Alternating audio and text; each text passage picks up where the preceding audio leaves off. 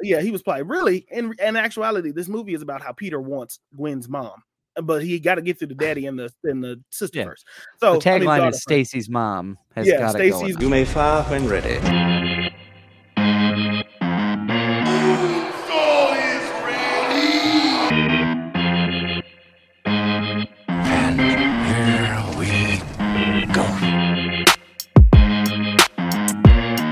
Welcome to the podcast that gives you a fresh perspective on movies, comics, and pop culture. We aren't afraid to give you an honest take and won't pull any punches. This is Films in Black and White.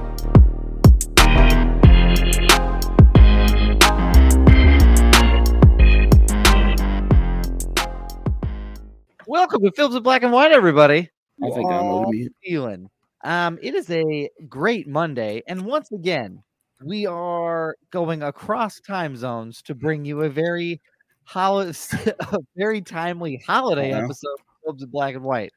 Coming to us from Boone, North Carolina, home of the Mountaineers of Appalachia State.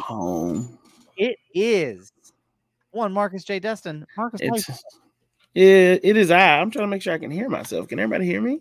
I can hear you just fine, sir. Okay, cool. I just can't hear myself. It is cool. We are here in Boone, North Carolina, North Carolina, if you will. We are out here. We are live and in living color in more ways than one. That is fantastic. Well, it's good to have you here. It's good to have you here. How are you doing out there in Vermilion, South Dakota? Where out here it's 60 degrees and up there it's 40. Yeah, so we're doing fine. I'm doing great. I got to take a tour of the United States over the course of the past week. Yeah, and multiple cities, some that make no sense and some that make some sense. So it was a good. It's been a good week. I will say this: I had the opportunity because of some winter weather to experience my first comic book convention. Tell us about that. Give us a rundown of that. I want to, because it was pretty special. Yeah. So yeah, I was on my way back to Vermilion from a staff retreat in Buffalo, New York. Okay. And I flew to Chicago, and my flight from Chicago to Vermilion got canceled because of some winter weather that came through, and there were no flights for me on Saturday. So I had all of Saturday to explore the Windy City and see all that it had to offer. Do people still call that the Windy City? I think so. Is that still a thing? I think it is. I mean, until someone tells me different, I'm still going to pop it off. Yeah, I didn't want to interrupt. I just want to, No, you're fine. Trying to keep everybody up to date. And as I'm looking around for things to do, I noticed that their C2E2, like comic book and entertainment convention, is happening downtown. Okay. So I bought myself a day pass. I grabbed my mask and got myself a negative COVID test and walked and just took the train downtown and saw my very first comic book convention. Which was Where did you get a negative? Where did you get a negative COVID? Did you have to go like somewhere specifically to go get that test? So here's the story: is that like I was looking at the requirements to get in, and they required everybody to show proof of vaccination or a negative COVID test. And I was like, well, I got to be sure to make sure that I bring my vaccine card because I had it with me. And I get on the train to head toward the CTA, the blue line, to go from O'Hare to downtown, and I get about 6 stops, and I go, I really should have grabbed my vaccine card. Yeah. So then I started like Googling while I'm on the blue line. I'm like, what am I going to do? And I try like pulling it from a bunch of different places, and turns out that in the city of Chicago, if you need a COVID test, if you need an instant test, a rapid test, they have just free clinics set up like right downtown. So how convenient and responsible. I know. So I got off, took my test, got back on made my CTA transfer, walked to where I was headed and participated. You are saying a lot of Chicago related things. Like you relate Chicago. I feel like just by spending a day, I feel like I've been in it, and I feel like I'm there now. Like that's just a Chicagoan. I'm a Chicagoan now. I think I didn't have pizza for lunch. I had a Chicago style hot dog for lunch. Wow. Like I feel like I've lived in it. Did you have Garrett's popcorn? Because that really defines your Chicago experience. I did not, but Nah, that's well, because I wasted. didn't want to seek one out. So, but I could have. I could Just have go and to the should have. airport. They're in 50 different places in Chicago O'Hare. 800, yeah, in O'Hare, they're in like 800 Yeah, different they're places. in a million different places. So That's just go absolutely there. right. That would have So, got you somewhere. yeah, but it was cool. Like, it was really cool. There were a ton of like vendors there, and what was really cool is I was able to connect with some former guests of our podcast. So, the first person I went to see is Dave Wheeler, who came on for the Shang-Chi episode. Shout out to Dave. Shout out to Dave. Dave had a booth set up, and he like walked me through. He was like, "Is this your first one?" I'm like, "I've never been one." So he gave me the rundown, and he's like, "Okay, so this is where everything's located." He's like, "If you ever want a place to sit down, just because it can be a lot, like I've got a chair here. You can join me at the booth for a while." So he rolled out the red carpet for C2E2. Shout out to Dave. So shout out to Dave for making it like such an easy and wonderful experience. And then I did some other... important. It's good to have somebody who can like make your first time a real experience. Yeah, like, even though you really guided yourself through it, it's good to have people there to like kind of fall back on and just give you some hints and tricks. I think had I prepared more, like had I like looked the day before, or had I known I was going to be there and done a little bit more digging on like what I was going to do and what I was going to see, I probably would have like made some more plans to see some more like educational sessions and things like that. Okay. I only saw one. I sat in on a panel that was really cool that I'll tell you about in a second.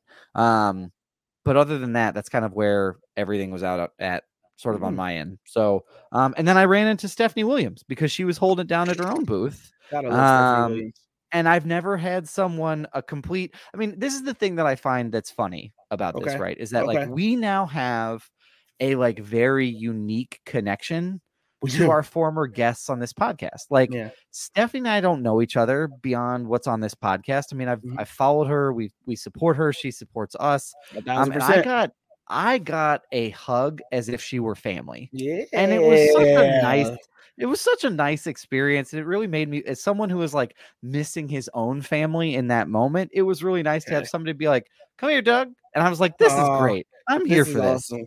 This is what Films in Black and White is all about. You know what I mean? When you come on the podcast, we're not just here to interview you. We're here to bring you a part of the conversation.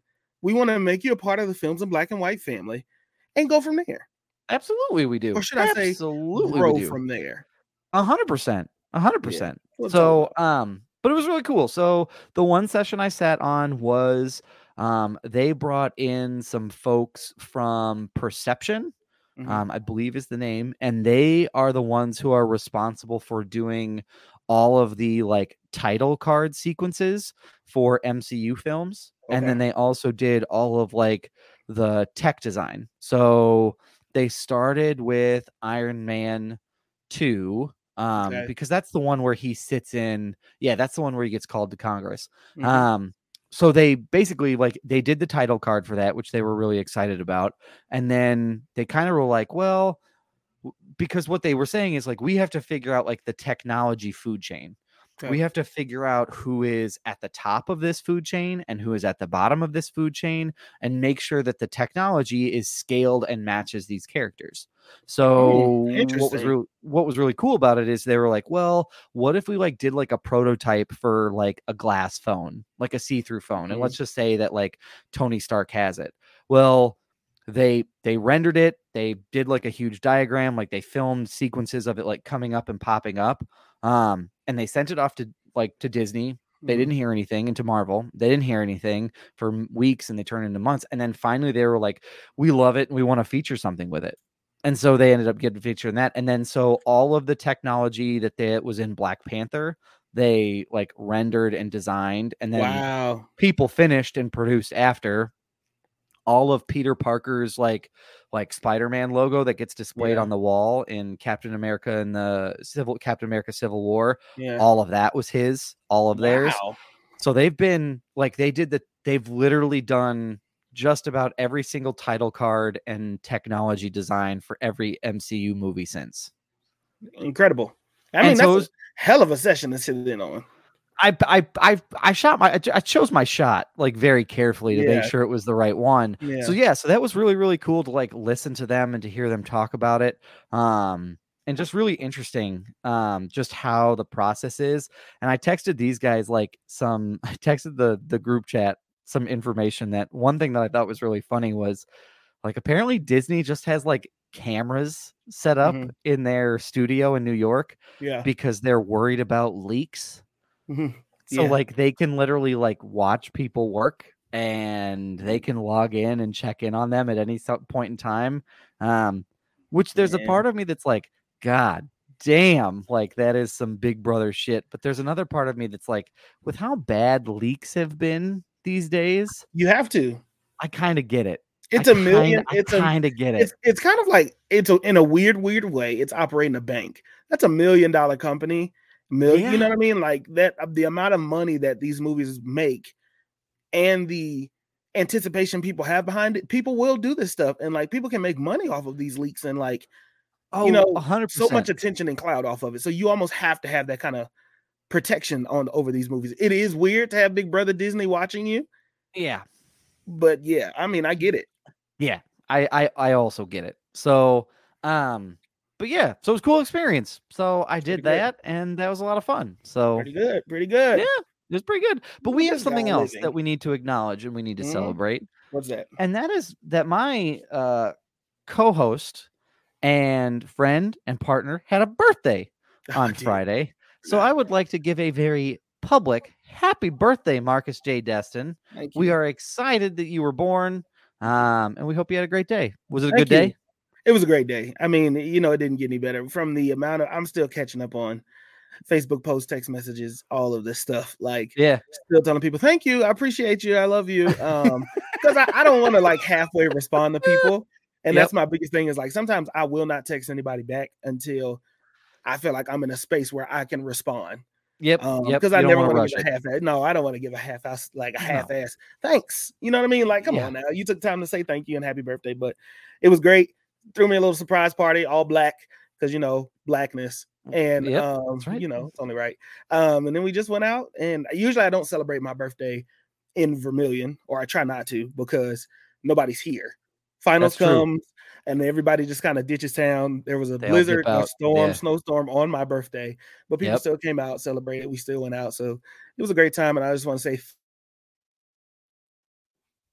I imagine that he wants to say thank you for everybody celebrating. We are running into some technical difficulties. Nobody heard anything that I said? No one heard anything that you said. I assumed it was a thank soliloquy. You. Yes. It was a deep thank you, but I'll just say thank you again. Just kind of fucked it up from there, but it's fine. That's fine. We'll leave it right there. Okay. But Marcus, we have a whole show. We got a movie. Right. That's the best way to describe it. We have a whole show, and we have Catch That Quotable we'll get to. Sir, we don't have any fun graphics this week, which is totally fine. That's okay. But Black History Year remains in place. And so I would like to see, sir. That's right. There it has. I still need to break the tie with Brian. Yeah. We'll see if it happens. No, I think you're actually up one. So I have 16. You have 13. And I think you got one last week. I feel like you're right. But Marcus, what do you have for a quote for me this week? Okay, here we go. Here is my quote. I think we are down to our last. This is our last Catch That Quotable, or we got one more. I think it is. So this is just a victory. This is just a victory lap for you, sir. This is This is just to re-solidify Black History Year. I just want to say as my victory lap as a winner, because who won the first year? Do we know? I think it was Brian. I think it was Brian, because Brian had a hell of a time. He had a hell of a time. As it's my turn this time around, I just want to say fuck everybody who didn't believe in me. And I just want to say that I'm always right and you're always wrong. And I feel like this is where. No, I'm just kidding. I'm kidding. Bold statements. Statements coming out of Boone today. That's not for the fans. Those are for the non-believers. You know what I mean? You got to speak to them in a different tone. Here we go. And this one is just a strut. This one is just to. It really is. It is just a strut. So I have turned 100,000 worlds to dust, looking for anti-life. Looking for those who robbed me of my glory. I will stride across their bones and bask in the glow of anti-life, and all of existence shall be mine. I mean, I feel like I need to read that one more. Let me read it one more time for those in the back. Here we go. I have a Black History in this Black History year.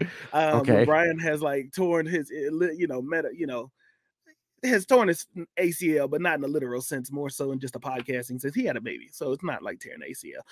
Brian had to take some time away, so I'm sure he would have won if he was here. Doug was on the way to a comeback, but as a winner, I take pride. It doesn't matter. It's the coulda, shouldas don't matter. You're going down in the book. You're right. I have turned 100,000 episodes of this podcast to dust, looking for Black History Year, looking for those who robbed me of my glory. I will stride across their bones and bask in the glow of anti-life, and all of this podcast and catch that quotable shall be mine. Okay. What movie is that from, Douglas? This is from Zack Snyder's Justice League. You're goddamn right. I'm surprised with how many times you watched it. You needed to still read that quote. You didn't read it? I know. I've watched that movie. Halfway watched it today. Need to go back. So 7.5 times. Okay. Well, good for you. Yeah. I did for you though. Congratulations. Thank you. I got one. So there you go. There you have it. And I would love it if like we did the math wrong and it comes out that we're tied. Just with that answer, that you did this big like victory lap for nothing, just to find out like somebody who's a diehard listener is like, well, actually, there was that 1 year. There was that 1 week that Doug got 2 and only marked him down 3. For 1. Yeah. I'll tell you this. The thing that put me ahead this time was the butterscotch soda. It was the butterscotch soda episode. The butterscotch soda that put me ahead because you know that they made me the winner. Brian's going to try and put an asterisk next. He is going to try and put and that's like, whatever. He like when Mark McGuire. Hopefully, y'all can kiss my asterisk. He's going to try to Mark McGuire you with the home run total for it. For sure. All what right, you Marcus, got, Doug? Here's mine. They all did it, but if you want to know who killed Mr. Body, I did. In the hall with the revolver. Okay, Chief, take him away. I'm going to go home and sleep with my wife. Jesus. Okay. One more time. I'll read it one more time. Okay, yeah. They all did it. But if you want to know who killed Mr. Body, I did. In the hall with the revolver. Okay, Chief, take him away. I'm going to go home and sleep with my wife. Okay. This is 3. I have 3 movies in my head. Okay. One is a movie I have not seen, but I feel like we've quoted on this podcast before. Okay. Clue. The other is Mr. Nobody because you call the guy Mr. Body. That's true. And then the last one is for some reason that movie with Chris Evans that I have not seen yet that everybody loves. Oh, Knives Out. Knives Out. Yeah. So what is the hint? Your hint is mansion. Oh, that doesn't help me because I feel like all 3 of those take place in a mansion. Here's what I'm going to do. I'm going to go Clue. I feel like it's Clue. Marcus, you got it. It's again in a fucking victory lap. And if it was a tie, it ain't a tie. Let me read this again. I have turned 100,000 worlds to dust. You don't have to read it again. It's a Black History year. You really just did. There's no tie. That's what we call in the baseball business a no doubter. It's you got goddamn black triple double. That's exactly what this is. So congratulations, Marcus, on an outstanding season. If this weren't like Whose Line Is It Anyway, where there's no real prize except for bragging rights, we would get you something. But there you have it. But listen, let me tell y'all something. Season 3, we're gonna switch it up for this Catch That Quotable. All right, you know what I mean. I appreciate y'all for being here, but season 3. Just for those that don't make it to the end of the podcast, season 3 is going to be fantastic and you're not going to want to miss it. We're really going to step our shit up and it's going to be one hell of a time. It's going to be fire and I'm very excited. It's going to be great. But Marcus, we have a movie to get to. What is it? And this week we are continuing our trip down memory lane because we watched The Amazing Spider-Man 2. We did. And so we are trying to, for those that don't know, go back and listen to last week's episode. It's Spider-Man 3, the Tobey Maguire third movie. And we kind of did this because I don't know if anybody knows this, but No Way Home comes out on Thursday evening. And we're here excited about it, but we think because the rumors and everything that's circulating that it would be good to like catch up and see where we last left some of these other Spider-Men that we might be following up with. So kind of what we wanted to do and where we wanted to go with it. But Marcus, why don't you give us your barbershop summary for The Amazing Spider-Man 2? Oh, Jesus Christ. Okay, here you have what had happened was there's Andrew Garfield, okay? And this movie picks up where the last one left off. Peter Parker is in love. All right. Peter Parker is in love with Gwen Stacy, and it is a deep love. It is one that goes back and forth the entire movie. Okay. Some days they want each other, but he got PTSD. All right, because he killed his daddy, and spoiler alert, he kills her too. All right. So he's just taking out the Stacy family one by one. So I mean, he was Peter plotting. Did not kill. He had a plan. He was plotting. Really, in actuality, this movie is about how Peter wants Gwen's mom. But he got to get through the daddy and the sister first. So the tagline is Stacy's mom has got it going on. Stacy's mom has got it going on. Yeah, you got the joke before I can even execute the finish. So that's called being connected. Stacy's mom has got it going on. And so that's the name of the podcast. So okay. Gwen Stacy's mom has got it going on. Okay, this is great. I love where this is headed. There we go. So basically, Peter kills the dad and then kills the mom. But then also there's a blue electrician. All right. And for some reason, the static electricity powers that he gets fixes the gap and the hairline problem that he was having. So do with that information what you will. Harry is a big gobbledygook. Like literally, like this guy is spewing green like chlamydia out of his body, and so this guy he's got to find the cure. And Gwen is like going to England, and so there wants to be like a Spider England version, and like they're trying to figure out, well, Gwen is leaving, and I'm supposed to leave her alone, but I can't. But also I love her, but also she's moving to England for a scholarship. And then the blue guy, he's like, I love Spider-Man, but for the weirdest reason, he gets turned off for one issue with Spider-Man. This motherfucker's like, oh, you don't love me now, I gotta kill you. Like, what the fuck? I don't even know you do. Yeah. And then Harry is like, well, I want the blood of Spider-Man after running into Peter after 8 years. And he's like, well, can you give me the blood of Spider-Man? And I'm like, that's the first request that you got? That's a weird request. And so then you want a bagel? Like, you don't want to catch up and get like a little chopped cheese or whatever it is they do in New York. You want to go and you want to get the blood of Spider-Man. Fine, cool. So then you got Aunt May, who is not sexy Aunt May. So don't get that confused. That is not sexy Aunt May. Has a lot more wisdom. And then you get a backstory with Peter's family. Yep. Because they disappeared. There's a fight in the plane in the beginning, and there's this whole thing about how he was a monster and how Spider-Man became Spider-Man because the dad put his DNA inside of the spiders. So it would only work for Peter's DNA, which good backstory. So basically the whole story is the Goblin wants a cure because he's dying like his daddy died. And then the blue guy is upset because he loves Spider-Man, but really, I mean, Spider-Man didn't really know who he is, but he wants to be seen. And that's his whole thing is he don't feel seen enough. Yep.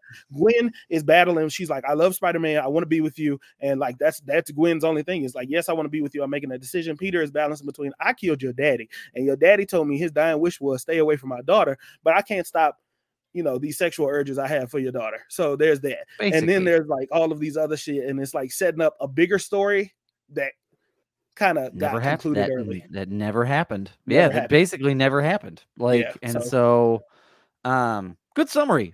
Good summary. I think that's a fair assessment of where we're at with this. And I have some interesting backstory into where and I have some questions.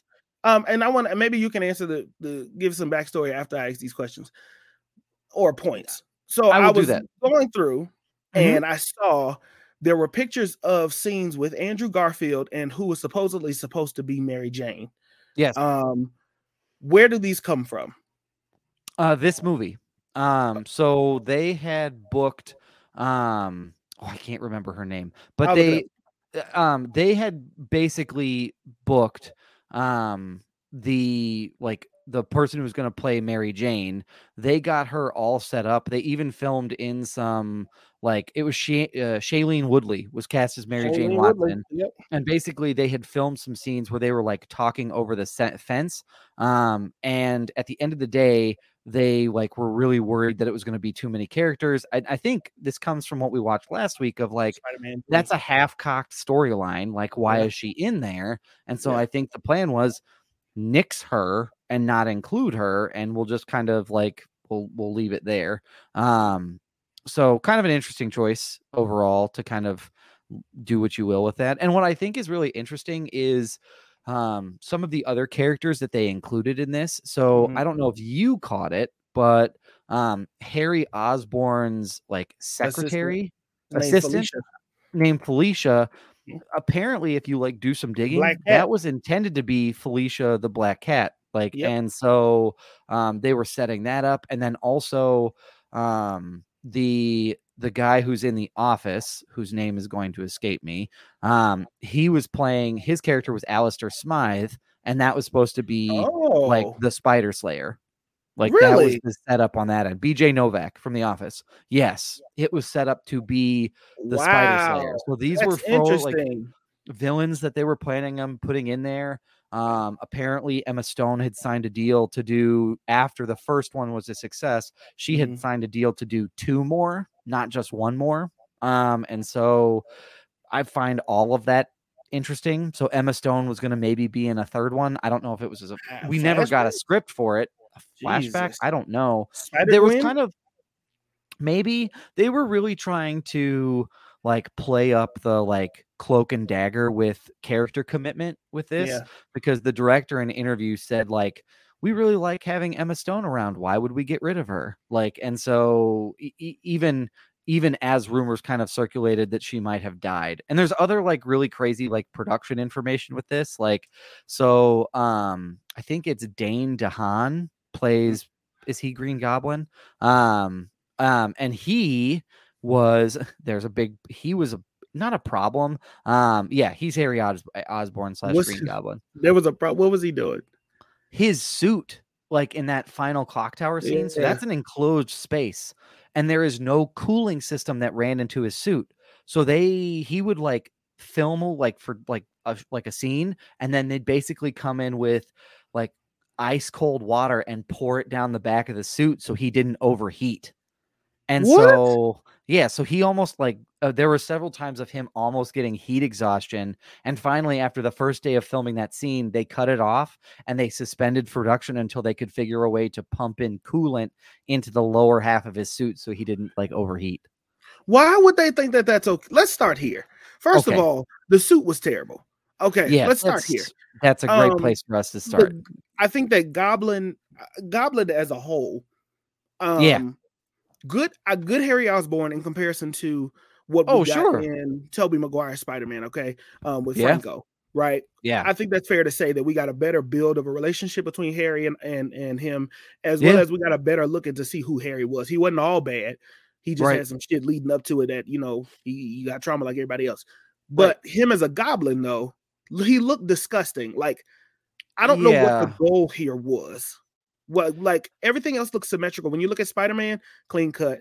Rhino, clean cut, except that bulky ass Rhino suit. That was also terrible. I did not like that at all. But Electro, I get what they were trying to do as far as the visual effects, where he was see-through. He was transparent. His body was translucent.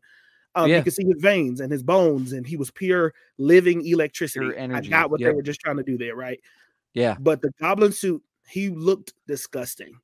Yeah, I don't understand why that was the choice. I don't know if it's another one of those like we're really trying to like show you the yin and yang of it all, of like clean cut Peter Parker Spider-Man and really gross, and maybe that was the commentary with it, but I didn't quite care for the choice. I had a big issue with I don't know. I felt like that use of the blood thing, especially since I don't know. I appreciate where they were going with it.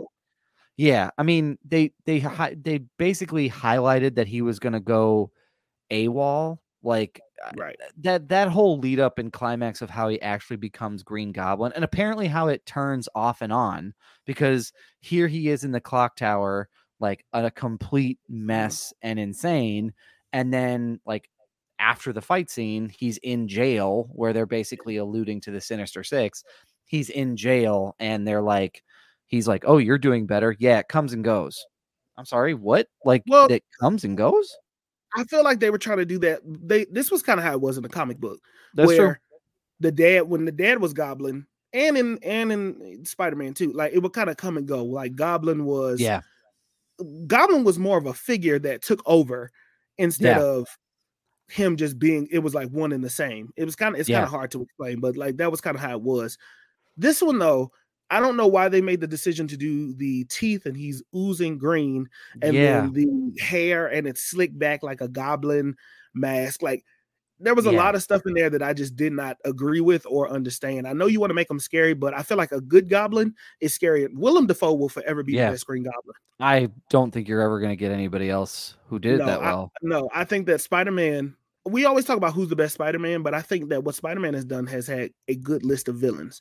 When you look at Doc Ock and Willem Dafoe, those were really, really good Spider-Man villains. And I think even Mysterio was a good villain for a completely different reason. And I'll throw Sandman in there, although he didn't really get his time to shine. Yeah.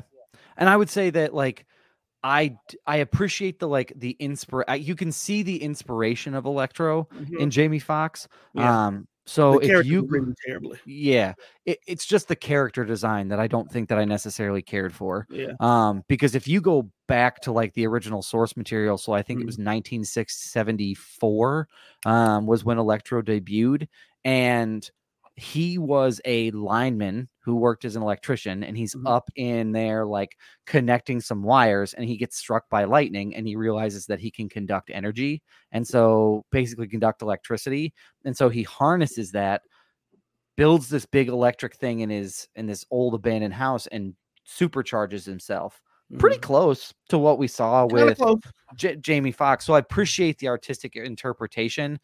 I just think they did some visual stuff. They were like, we could make him like see-through, almost like, like energy, like just like a ghost, like an electric ghost. We're going to do that. And someone was like, are you sure? Like, that seems like we're just doing it because we can. That's exactly why we're doing it. You're fired. Like, and it just, that kind of seemed like that was the conversation. They gave the motherfucker who gave the idea about blue eels the promotion. Right. Like, I don't understand why that was. Oh, so he got his power from blue. How does he get his powers?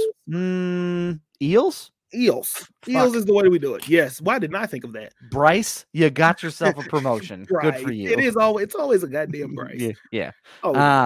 So that was kind of the choices. I will say though that like as I was like watching it, I think the pacing works really, really well. And I think this movie has some really good moments to it. Like, I think the one that stands out to me that I really appreciated is this idea of like Aunt May and Peter on the bed, where she literally asks him like, aren't I enough? Like, and I really appreciate that. Like, because I would have the same question of like, think about it. Like Uncle Ben's not here. And your parents aren't here. All we have is each other. Why am I not enough? Like, why are you going down this role? So I could see that. I thought that was a really sweet dynamic to continue to see their relationship and a little bit more, because I think we all, at least what we had gotten with Toby up until this point, was, they have this really great positive mentor-mentee relationship. They never have to go through any difficult moments with one another. And so I appreciate this like glimpse into that family dynamic a little bit. Yeah. I like I really like the idea of Gwen and Peter. I like the way their relationship was framed, and I enjoyed it because it wasn't a whole lot of back and forth. She made the decision to be like, I want to be with you. This is what I want. This is where I want to go. And she's like, I know what my dad said. He didn't keep it a secret from her about what his dad said. He told her straight up, and she still was like, it's my decision. And yes, I want to be with you. And they kept that chemistry throughout. They weren't like, well, we're just going to be friends. Like, immediately the tension was there. They were just flirting immediately again. And so I like that, because I feel like if it was about anybody else, Mary Jane, Kristen Dunst, in the way that they wrote her, it would have been some bullshit. And so I really did appreciate that particular relationship. Yeah, I really appreciated that relationship as well. And I appreciate, again, the last version of like a love interest we had gotten prior to this, like this franchise, this set of, rumored to be 4 at one point in time, but at least these 2 was, what we got last week was Mary Jane being kind of flat, not really having any agency and just kind of being there. And what I appreciated was they went like, let's go in the other direction. Let's make Gwen understand the risk, appreciate that it is both a Spider-Man and Peter Parker that she's accepting. And basically not only telling us as the audience, but telling Peter, you don't get to make my decisions for me. Like, this is where I really appreciated their dynamic as a couple. I think that was probably one of the best movie versions of it that I have seen. a Peter and romantic interest. Yes. Of understanding the risks, understanding what comes with it, and kind of going from there. And going with it. Now, one thing I did not like about this movie, I feel like I'm gonna be the one to say that. Andrew Garfield, good Spider-Man. Yes. Quippy, fun. Oh yeah, making the jokes while he's swinging. That's what you're supposed to do. Especially that first scene with Rhino, like Alexi in the car. Really good, really good, really quippy, really great. Kept that same kind of character throughout. Toby was not as much of that as his Spider-Man, but Toby was a good Peter Parker. I do not think Andrew Garfield was an authentic or close to the like character. He didn't seem comic book character Peter Parker. He didn't seem very like, the thing I always remember with Peter is he's always very mild mannered. He's very unsure of himself. Yes, and this was like kissing Gwen Stacy while you get your diploma, walking across the stage, like cocky Peter. Yeah, and I didn't quite appreciate that braggadocious Peter that we had. Yeah. There wasn't as much uncertain of myself Peter that we had seen. And usually you see that when you get like, oh, he's really excelling as Spider-Man, then you get a cocky Peter Parker. This guy was just, I don't even think it was cocky. I think this guy was just like he was really confident. And there's nothing wrong to have a Peter Parker that's confident, but that's not if I saw the way that Andrew Garfield was strutting as Peter and the way that Spider-Man strut, you would know that those are the same motherfuckers. Here's the thing about Superman. Christopher Reeves was a great Clark Kent. As good as he was a Superman, he was an even better Clark Kent because he would change his posture. He would put the glasses on. He would act nerdy. There are situations where people would like, no, Clark would never, ever be Superman because he's a fucking goofball. And that's kind of the same vibe you're supposed to get from Peter. Yeah. Andrew Garfield, I just felt like Andrew Garfield just came on set and was like, all right, action. He was just Andrew Garfield, except he lost it feels like if I ran into him and I'd be like, hey, are you Spider-Man? He'd be like, oh yeah, most definitely. And then that would just be the end of it and we'd walk away from one another. Yeah. You're right. Your name is Peter, but I'm gonna figure this out. Because there was a scene where Goblin looked at Peter, looked at Gwen, looked at Peter again, and was like, Peter, you Spider-Man. And it was like, he didn't even say nothing. He was like, hey man, chill out, man. Like, hey, let's go get some. How about that bagel? Should we go get that bagel? Get that bagel now? Like, dog, like, no, bro, I see you. Yeah. That was just an interesting choice. And I agree with you. I think Andrew's a great Spider-Man, quippy. Yes. He has the build for it. He's good. He's tall. This motherfucker's like 7 foot tall. He's lanky. He's tall and lanky. And that's why I don't like the suit. Yeah. And they also made like a different choice for 2 where his eyes are bigger in the Amazing Spider-Man 2 than they are in the first one. And that's definitely drawing from, I think it's Ultimate Spider-Man where the eyes are really wide. They are big, but I'm not a maybe more realistic. And I feel like in real life, if you need to be able to see out of your mask, you got to have the big holes. Well, you got to have range of motion, I guess. You got to have range of motion. But in the first one, his eyes were yellowish. And so the suit, I just was not completely 100% on board with the suit. What I did like was the long nature, the long design of the spider emblem on the back, the logo, as it ran down the back and the front. I did like that, but for some reason, the rest of like his shoes looking like tennis shoes at the bottom, wasn't a fan of that. No. I don't know why it bothered me so much, but it did. No, that was not. I wasn't crazy about that. I mean, that opening sequence though, where he's falling and you can see the ripples in the back of his that's good. Of his suit, I think was interesting. Shots of him swinging, also good. Love that. When he's in a fight scene and he's dodging, and the way he's moving, if you really watch how the digital version of him is rendered, I think Sony got better with this over time. Like I think they got a lot better with it as they kept moving through it, and so. Because those shots of him in that fight against Electro in the electric panel, they're awesome. Way he's moving and kind of darting all over the place was really, really well done. I want to ask you about the parent backstory. Okay. Because this is the first time that I think that we've ever really gotten a dive into the backstory of Peter's parents.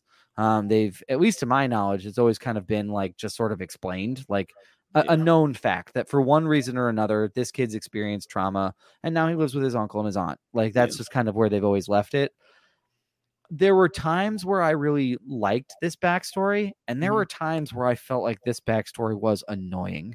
Like I appreciate the opening to kind of give this idea of like they're on the run. Yeah. But that whole like he needs to find Roosevelt just felt like it was there to eat up time. And what other purpose did that serve than for Peter to find that video? I feel like, okay, so here's where I'm at with it. I think in the comic books, it was mentioned in one version because there's so many different iterations. There are. Yep. And it could be I'm missing it. Right? That his parents were actually SHIELD agents, if I'm not mistaken. So that was the rumor. I don't know that, and do whatever with that information you will, and correct us if I'm wrong. But I like the background story of hearing from Peter, and I know in the deleted scenes, Peter's father was alive. They ran into each other in the graveyard at some point, and Peter was mad at his father for leaving or something like that. So they did have an interaction that was in the deleted scenes. I like the parent background. Roosevelt, they shouldn't have introduced Roosevelt in this one. They should have did it in the third one, because when he then found all of this science equipment is only the beginning of finding that journey. Then you tell Gwen Stacy, well, I'm just going to go with you to England. Excuse me, motherfucker. You just found an underground train. Right. And now you just leave that behind for Gwen. Like, it just didn't make sense for you to introduce that in that moment. Right. Maybe there's an extended cut that I'm missing, but for me, it did get periodically annoying. What annoyed me the most was him kept looking at that goddamn briefcase and then throwing it in the closet. You took all the shit out to put all the shit back in, to put it back in your closet. I mean, teenagers, am I right? They don't know if they're coming or going. Like of that is just obnoxious. Like that again, there was a lot of like, I really appreciate Andrew Garfield's Spider-Man, but him as Peter Parker. Here's the other thing that about him. He's kind of all over the place. There are moments where it's like I feel like he needs to be Spider-Man, and he's like emoting that like he needs it as much as the city needs him. But then there are these other moments where he's just like, yeah, fuck it, I'll just walk away from this today. Like, I'm gonna quit today. Like, is that okay? You're going to England? I'm gonna go over there. They got crime over there. No, which I think I prefer, because there was a certain obligation that they put on Peter, that he's your friendly neighborhood Spider-Man. But like, you're right, he was easy to just kind of leave and dip out. But also, this New York, it depends on what Spider-Man you get me. If I'm Toby, fuck the city, because y'all are too up and down, and whatever the Daily Bugle say, this is what y'all ride with. Right. But if I'm Andrew, it would seem like they really did love him more and appreciated him a lot more as Spider-Man. And it was like, okay, yeah, like, cool, I can be here. But then he just was going to leave all that shit behind and just be like, all right, fuck y'all too. His Peter is just so squirrely. Like when he's having that conversation when they're getting ice cream and they're doing the like, oh, well, you can't bite your lip and look into the sun because I'm gonna, I'm gonna fall in love with you. Fall in love with you again. Yeah, there's a part of like, he's moving around. I'm like, motherfucker, just sit still. Like, you're trying to have a conversation. Like, can you sit down and talk to this woman? Because you like. I think that's what made him charming. I think it's what I think you're probably right. Make him charming, and she knows that because she knows he's Spider-Man. When you like, it's like knowing like my significant other got a superpower. Like, I know why you walking like that. You know what I mean? Like, who have you been dating? You ever seen My Super Ex-Girlfriend? That was kind of like what I've seen bits and pieces of that movie, but I don't think I've ever seen it all the way through. You should rewatch that. It's on HBO, man. It's a really funny story because it's like, dude, what the fuck? It's almost like you can parallel that movie and Hancock and be like, what the fuck is going on here? But I kind of like it here. Yeah, like I like it, but I don't know. Peter was trying to get the fuck up out of there. Peter was following the butt, and that's what he wanted. I mean, like a freshman in college, like 18, 19-year-old dude. What you supposed to do? I mean, that's probably what they would have done. Also, there's no way Andrew Garfield's 18 or 19 years old. That man is easily 28. He's easily 28. Emma Stone is fine as hell, and I would also follow Emma Stone to England. Yeah, I get that. In another universe where I meet her, I'd be following her to England too. She's got that is the finest girl in your graduating class. Yeah, and she's smart. And and she appreciates me being Spider-Man. Fuck Mary Jane Watson in the other universe. I don't care. That's fine. I'm good without it. That's fine. So, don't care. Now, here's my question. And based off of what you saw in this movie, where do you think Electro comes from? Oh, that's a good question. Like, where does that pick up? that's what I think is going to be so interesting to explore on Thursday, Friday. I think that's what's going to be interesting to explore, because there is a part of me that, based on the trailer footage and only the trailer footage, like I haven't been reading, I've been trying to stay away from all of these I've theories. been staying away. We are a firm no spoilers here, so I'm going to base it solely off of what I've seen from teasers or trailers. Yeah. That's a much more confident Electro. That is a little Electro with a hairline, no gap, and yellow electricity. That Electro is one that has seen some shit, yeah, or maybe seen the other version of himself and has said, I don't want to be that. And if it's between this version and that version, I'm staying here, and you're not going to take that from me. True. So I don't know. I feel like that version of Electro is, I appreciate what we're seeing from the trailers and things like that. That one gets me a lot more excited. Again, I thought that the blue was kind of cool, but it was such a weird gimmick that I didn't quite. I think the character design is what's fucked. So here's my theory, right? Yeah. As far as Electro goes, I think that we're assuming that the Peter Parker we get, and that if the other Spider-Man are in this movie, right? Yeah. I think we're assuming that their counterparts are directly from their universe. And I think that there's a chance that this Electro is not from this Amazing Spider-Man.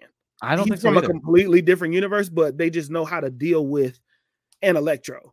Yeah, I would agree with that. You know, you see what I'm saying? But I feel like the Lizard is from that universe. It's from the Amazing Spider-Man universe. But that Electro is not. That Goblin may be from that Tobey Maguire universe, but that maybe that Doc Ock is not. Yeah.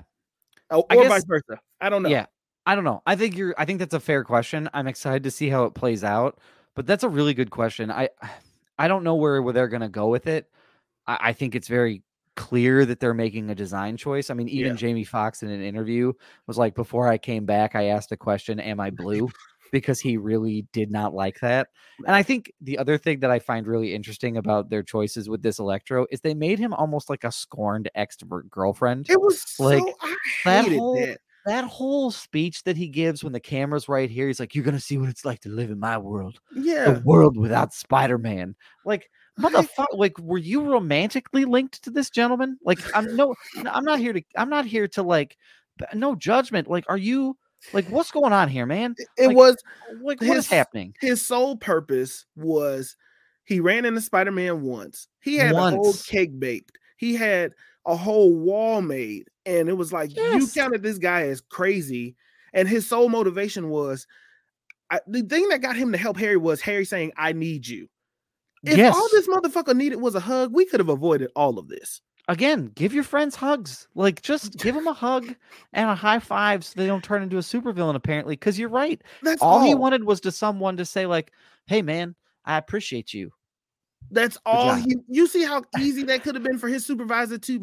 All supervisors need to learn this as a work course. Like, y'all should go through this as training and say, hey, look at these two possibilities. See how he ignored this guy here? Now let's do a playback where he appreciates him for his efforts. Look at this. This movie is 30 minutes long now. There is no Electro.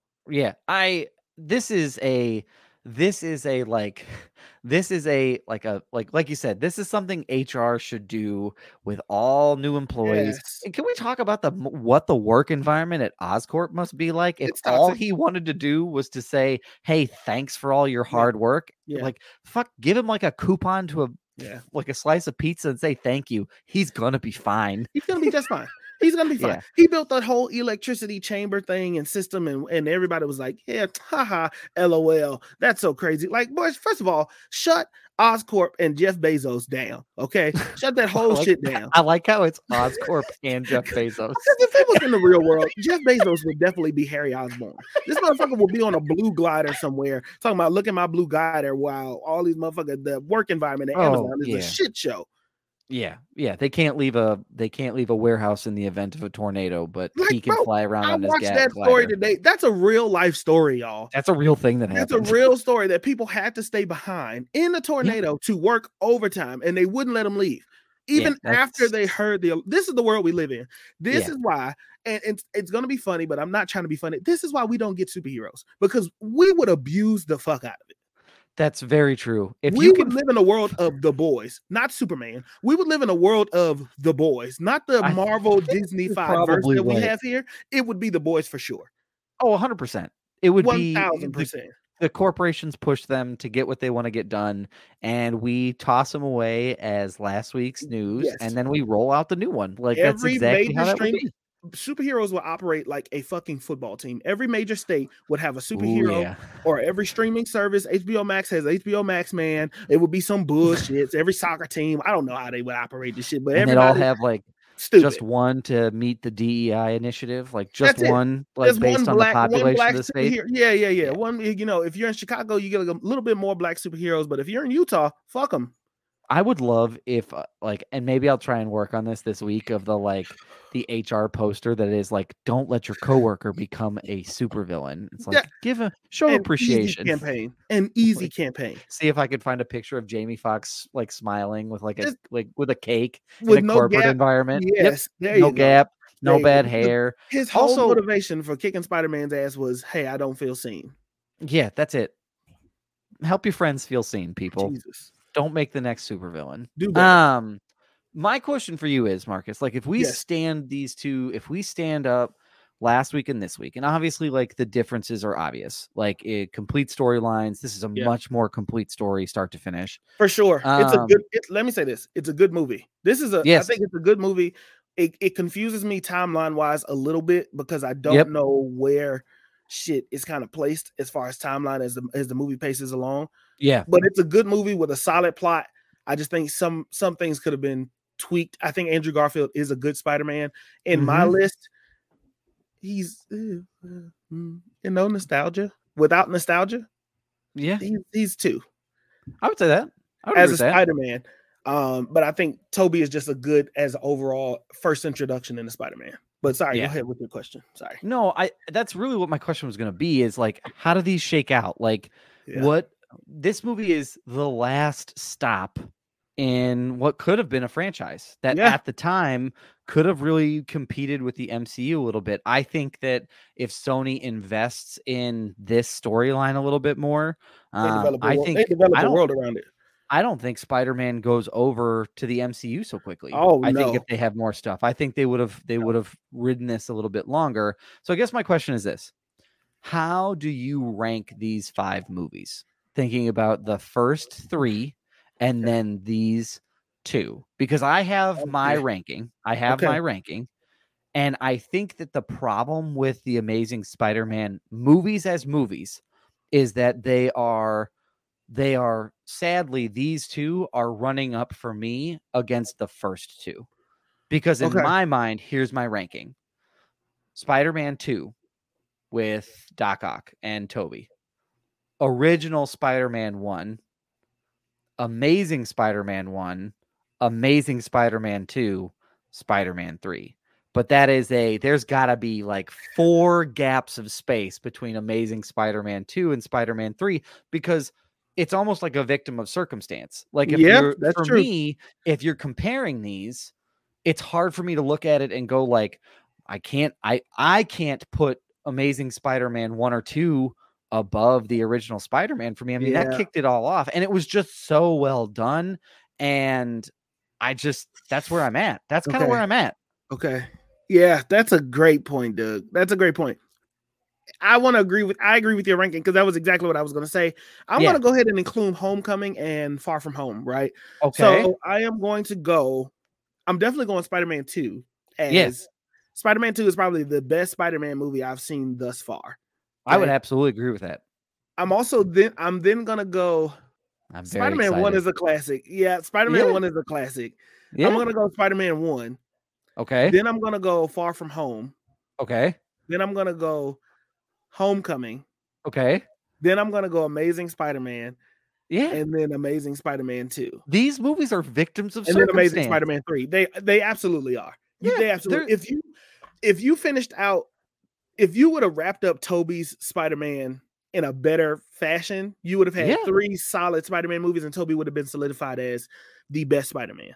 I think it wouldn't have been any question. 3 is the asterisk. It's the only thing that holds him back from being like the ultimate best, because he did not get a solidified ending, and quite frankly, neither did Andrew Garfield. He didn't get the ending that he was supposed to get. You know, it wrapped up as a movie, but as a character, I feel like there was so much more story that they wanted to tell. Obviously, if they were going to do 4. What I think is interesting is the distance of time between the Amazing Spider-Man. What I think is very interesting is the distance between the Amazing Spider-Man and then the Amazing and Spider-Man 3, because this movie came out in 2014, which was only 7 years later. And basically the sequel was teased. So 2012 was around the time that the first one came out. That's only 5 years of time between Spider-Man 3 and this. So that's my question. I do think there's something to what your point of saying, like, yeah, they needed to make up for what happened. And so they were like, well, let's reboot it and try to do it better. So that way maybe we can avoid some of the same mistakes that were made with Spider-Man 3. And I think you can see it here. Yeah. I think you can see it here in like the writing. I think you can see it here in like the production. Yeah. They did not want to leave these half-cocked storylines undone. I think that's why you get versions of Aunt May as a nurse in the hospital. Let's introduce her going into nursing school and have it never come up again. We're going to introduce it, and then you're going to see it. Like, I think there was a lot of that. Some of these things need to be included almost to say, look, we gave you complete, like there were no hanging chads here. Like we punched every hole. We checked every box for good or for bad. We did all that we needed to do. I think it was for good because, and you're right. I do think that Spider-Man 3 is the example. Spider-Man 3 was the example. And with them knowing that they wanted to do Spider-Man 4, but they just, scrapped it in the end. They definitely used that as a template for this movie. And they were looking for younger blood, and the next person within those 7 years, they already had their eye on Andrew Garfield. I think that they absolutely did. And so I actually have some very interesting news on canceled sequels and spinoffs as a result of this movie. Okay. So this movie in 2013, they announced a third Amazing Spider-Man film, and they were shooting for a 2016 release. And essentially they were going to bring back the original 3 to return to write. And then it would release in 2018. It was supposed to be include some spin-off films that would dive into the Sinister Six specifically and Venom specifically. They actually even wanted, so one of the writers was Alec Kurtzman, and he was going to like write and co-write and direct a Venom and a Carnage script that they were going to touch on. They were going to split Sinister Six into 2 parts. It was going to be a part 1 and a part 2. They were going to plan a sole like female leading Black Cat movie to be something that existed entirely by itself. Isn't that Black Cat and Saber? Sable? Yeah, Sable. Yeah, they were planning on doing some other like really, really big things. They even wanted to do a Spider-Man 2099 like live action movie. They wanted to do. So they were going to build a full universe across. They were going to build a Spider-Verse around this, like entirely. But what happens is, and what throws the wrench in all of it, is that between the December 13th and the release of this movie, Garfield and the director, Mark Webb, basically were uncommittal about their wanting to return. They both kind of said that they wanted to, but nothing ever got like penned or written or confirmed. Interesting. And then one of these really big things happened. So we all remember 2014 as the year that Sony Pictures was hacked. And remember, they put all of that information about plans and contracts and details on future projects and all of this. Well, some of the details of Spider-Man 4 were released, and I think that gave the studio some opportunity to look into how people felt about their plans. So it was revealed in the hack that Emma Stone was going to return, and she was going to play. Gwen Stacy was going to return in the 2017 female-led film where they talked about like Felicia Hardy and Black Cat. Right. But she was going to be playing, and she was going to be in Spider-Man 4. but she was going to play Carnage. What? Yep. What? And then Sony was also further revealed to be in talks to have Sam Raimi return to the franchise to redirect his new trilogy in a movie called Spider-Man versus the Amazing Spider-Man. And basically that's when the talks with MCU and Civil War happened, because then you really got to see some of their the details of the contract. So yes, Marcus, that is where some of the future plans associated with this movie. Oh boy, I'm so glad they bombed that shit. Oh my God, I'm glad that didn't happen. But I think so that's the backstory. Like they had a whole plan to reveal, to do all of this, but simply because the director and the lead actor weren't super committed and they couldn't lock that stuff down quickly. I think that's when I think that kind of leads to it. I mean, even Mark Webb and even some of the writers moved on to other things because they just never heard anything. They weren't really clear on what their involvement was going to be. This is interesting. First of all, thank God that didn't work out. 100%. I do not want to see a Gwen Stacy Carnage. I don't think that would have been good because you do that character because that character died in this movie. Mm-hmm. It's the most memorable thing from this movie was her death. That scene is beautiful. It's wild as hell. It's well done. It's well executed. The drama is well done. Mm-hmm. It's almost like you can see two people are fighting, but almost you can feel yourself in that scene. Say okay, yeah, he's fighting Green Goblin. I don't give a shit. What's happening here into her? You could tell Goblin was the third person to focus in that scene. That was a third wheel. Yeah, it was he was a third wheel in comparison to what Gwen and Spider-Man had going on. Oh, 100%. So I'm glad that didn't happen. I do think that Tom Holland is going to be on the same path, but I think he's going to have more control because he's already committed to it. Yeah, I think that they're going to go down a different path based off of this story that Marvel has already. Sony's got a blessing because Marvel developed the perfect Spider-Man. You don't have to redevelop that. No, I mean, and I think the other thing is they've learned from their mistake. Yes. Oh, you don't know if you're director look at this was at a time where you weren't seeing people sign 5, 6, 7, 8, 9 year deals to play a character or to write or to direct or what have you. And now we're seeing the evidence of why that happened was because in 2014, you weren't sure if your lead that everybody really liked and was committed to being your Spider-Man, he wasn't committed to it or not. And because nobody could really get the details sorted out, they just sort of said, how do you know where to go? Well, we'll just kind of let it go. Because if you don't have him, you either have to start over and you have to help your audience connect with a new Spider-Man. And I suppose the proposition is I can either try to convince my audience that this is the same Spider-Man that they spent 2 movies with, or I can start over. Or just scrap it. They said, I'm going to start over. Because the way that the second Spider-Man ends, you could have just did 2. And they didn't lead into really anything except the Sinister Six stuff. But without even knowing that, you could have just had the 2. But I think that you have not only is Tom Holland on board, Tom Hardy is on board. Tom Hardy loves Venom. Tom Holland loves Spider-Man. They both like each other and want that crossover to happen. Boom, cool, great. That's gonna happen. You know what I mean? And so it kind of built itself out and worked. I have no idea what they're going to do with Morbius and all of these other Spider-Verse characters. But if the goal is to make Tom Holland the Spider-Man for both universes in general, and we're going to tell a couple stories over here and tell a couple stories over here, that's fine. So be it. But do not do a Gwen Stacy Carnage.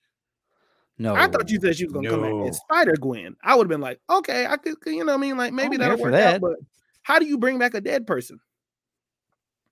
What's the interaction between Venom and this dead person? Because we kind of went over it here. In Sinister Six Part 1 or whatever, he's going to get introduced, but that means that you're planning on having it not be inspired by. You see what I'm saying? And then what's the Amazing Spider-Man versus Spider-Man? I don't. Yeah, that's what they were leading up to.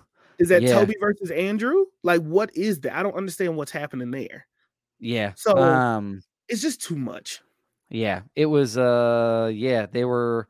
Sam Raimi was going to come back. This was around 2017. Sam Raimi was planning on this is when they found out, was in 2014. They found out that Sony wanted to bring Sam Raimi back to direct a new trilogy for his version of the character, and then essentially have it be a Spider-Man versus the Amazing Spider-Man. So they were gonna do a Spider-Verse. I mean, and that's where I kind of like look at the writing on the wall here, and I think that this, again, we try not to play the speculation game. This is not a spoiler. I don't have any inside information. But based on like the leaks from here that like we're kind of reading, everything points in the direction of what? You think this story from Disney came from this? I think that when they're negotiating it, they said, well, we had these plans for the character. If you want to bring them back, we kind of have something here. You could work it in. I'm sure that this information is there. Yeah. Like this has to be a writing on the wall of like, it has to be in the realm of possibility, right? Yeah. Like you have to look at it and say like, yep. Okay. So they were going to do a crossover for, I mean, even here, at that time, they were already discussing with Marvel about bringing Spider-Man into the MCU. But back in 2014, they were looking at it. But also look at the budget. You just got Disney to make a Into the Spider-Verse movie.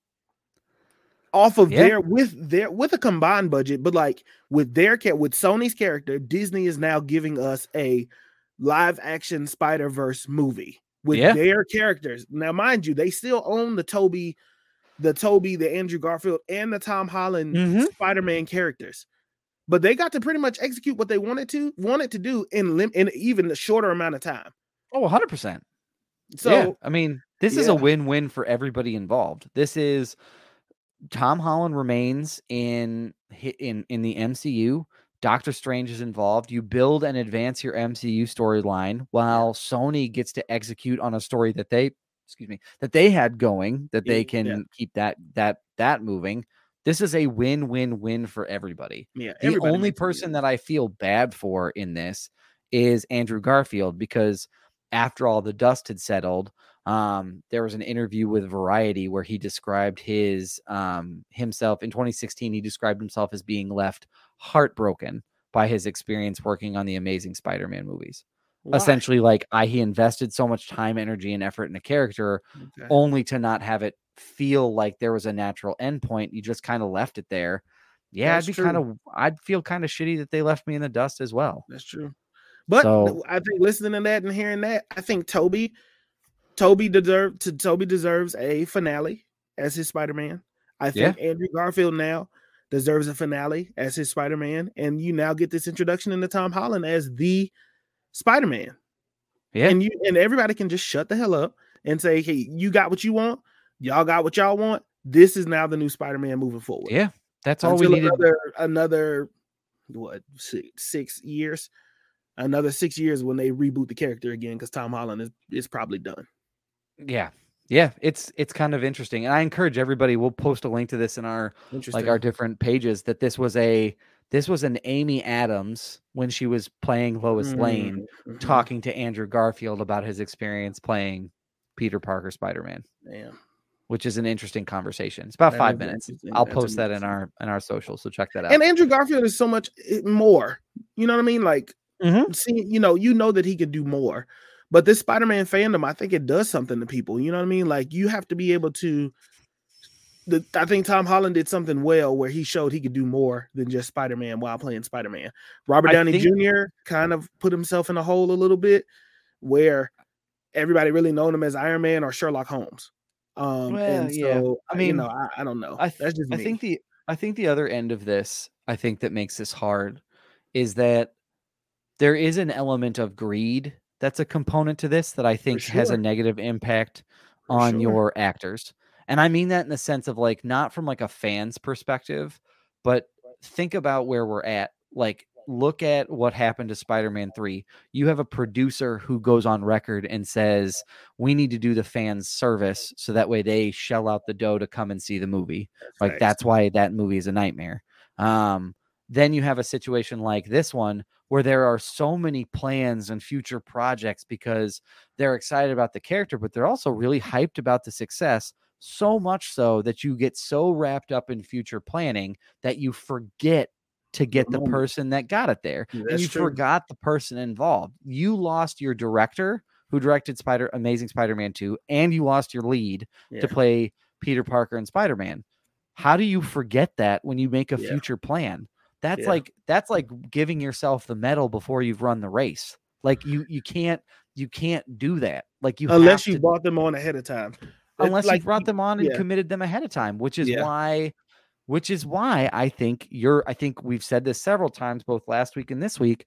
Tom Holland is the best version of this, not just because he's an outstanding actor who can do the job. That is absolutely true. He's an outstanding actor who can do the job. This is a perfect situation for them where Sony and Marvel are finally seeming like they're learning from their mistake. And saying, we're not going to make any plans until we've announced that this person has been released. Until we know that they want to do it.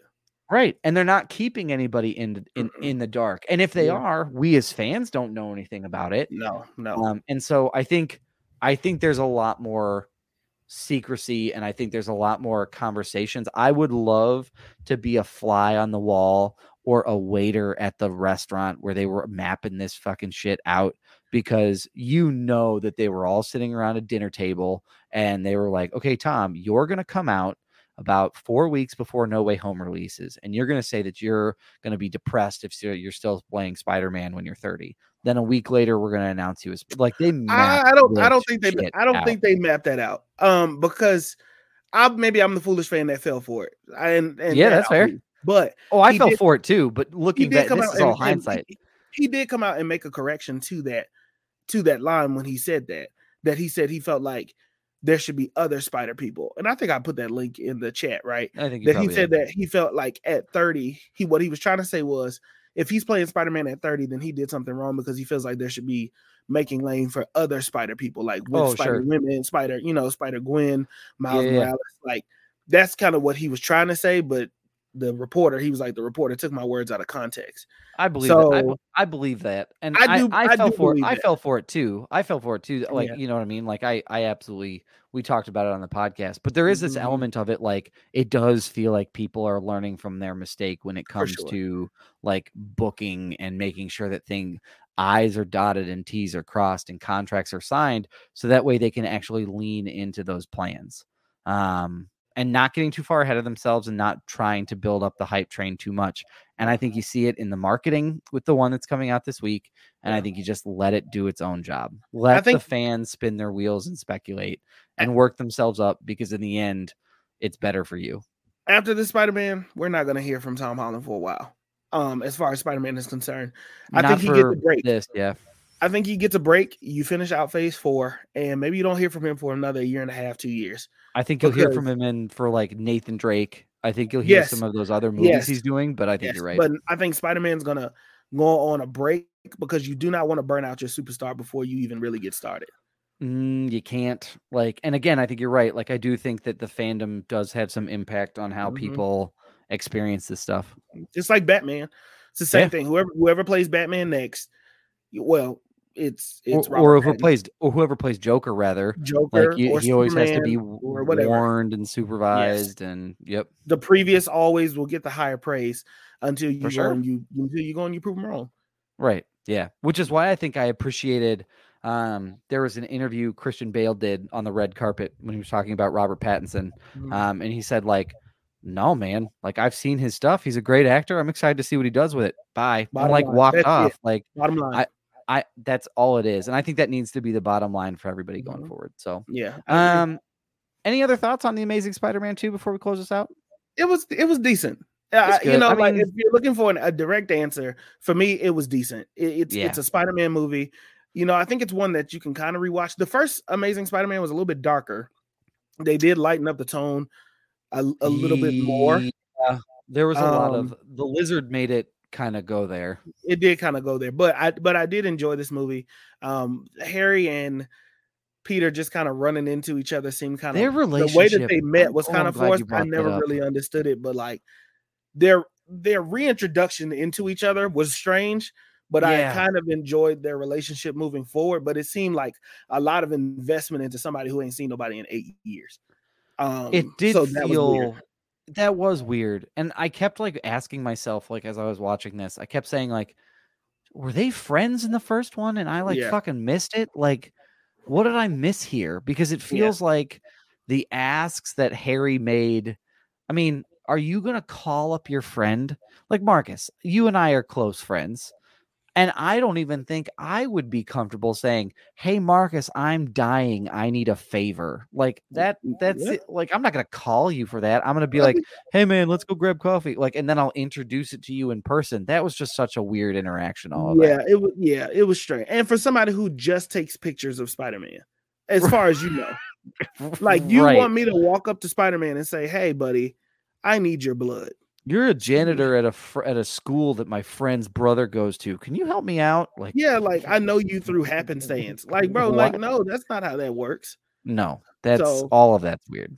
I don't know. I just thought that was interesting, but I think it's a good movie. I think Andrew Garfield deserves his flowers for the role that he did play.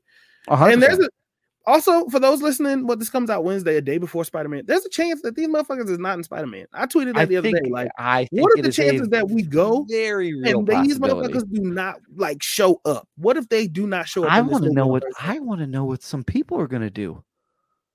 Like, it might be I've been saying this. I've been saying this from the get-go. There is a possibility that they are not in this, and we need to accept and we need to accept that as a real possibility. We have to understand. Hear me clear. These motherfuckers are not obligated to show up. No. And Spider-Man just fights that fight by himself. Which, damn, if he's fighting that by himself, goddamn. Wild as hell. I don't know if that's the right path to take, but I think people would still not appreciate this movie because they don't show up. That is my fear as well. And that's been my fear with this movie from the get-go, is that you're right. This comes out the Wednesday before. As you are listening to this, I don't know what some of you are going to do, because I have a feeling that this is going to be call your therapist. This story seems so unique and so original. Yep. That I have a feeling that you are going to write it off as trash if you don't get what you want, and that makes me sad for you and sad for everybody else. Selfish bastards. Yes, very much so. That has been Amazing Spider-Man 2. As Marcus has alluded to, we will be back next week with the latest installment of this. And I will also say, don't tell them. Okay, all right. Don't tell them. Don't tell them. We'll keep it. Listen, if you want to find out the secrets, we done announcing shit to y'all, because here's what's happened. You know what I mean? We spoil y'all so bad. You know what I mean? Just know that this next episode is gonna be fire as hell. It's the last episode. This has the makings to be the greatest season finale. This is of all time. Dare I say of all time? This is going to be one fire season finale. We're talking about the most fire movie of the year. We're talking about the lineup of people talking about this movie is going to be fucking fire. Yeah. And we're talking about the vibes are going to be immaculate. It's the season of giving, and we are giving y'all some fire. Yeah, this is the best Christmas present you could receive. It's the best. No hyperbole and I'm not lying to you. We might. I don't have time to lie to you. We might record it on the Monday, drop it on the Monday. That's how anxious we are. That's how I feel about it. Marcus, anything else? I ain't got nothing to say. Listen to the podcast, okay? Listen to the next podcast. We got our series finale. I'm done playing with y'all, man. I be trying to play nice and shit like that. You know what I mean? But listen to the next podcast. Listen, it's gonna be dope. I'm going to go see Spider-Man on opening night. Okay, I'm taking me and my siblings. We're gonna have a good ass time. You know what I mean? I'm very excited. We're gonna come Monday. And we're going to talk about it, okay?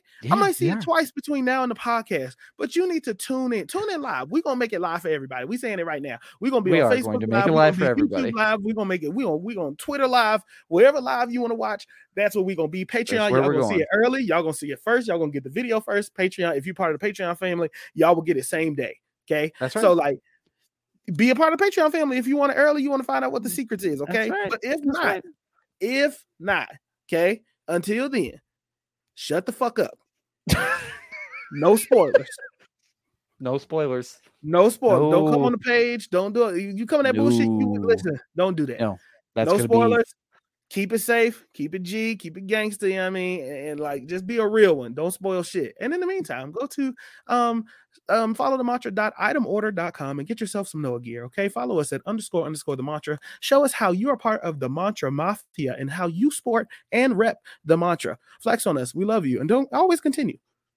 Follow the mantra. Never offended. Always humble. I'm excited to get my gear. I'm excited. I'm so excited to get it. And we got more shit going on with that. We about to take the story to a whole nother level. Y'all. I'm so excited about that shit. I also want to plug thelovenerds.com. If you are looking to go to a holiday party and to bring some fabulous food with you, check out the recipes that they have over there, as well as check out all the stencil designs for making t-shirts or mugs. Or the best thing that you can give this holiday season is a homemade gift, and thelovenerds.com wants to help you with that. It's a fact, Jack. I also want to plug our TikTok over at Films in Black and White. I had one that came. That was from the depraved mind of Doug Wagner this morning. That was great. I was very excited about. So check that out over there. And as Marcus mentioned, just check out the podcast. We'll be back next week with some fire shit. And then season 3 is going to be fantastic. That we're very excited about. Do we want to run down what that schedule look like right now, or season 3? When we take a break, and when are we coming back? Do we want to do that now? Yeah, that's probably because we may not have time next week to do it. So obviously we'll record next week. We'll take the season off. We'll do some traveling. We'll do some resting and recuperating.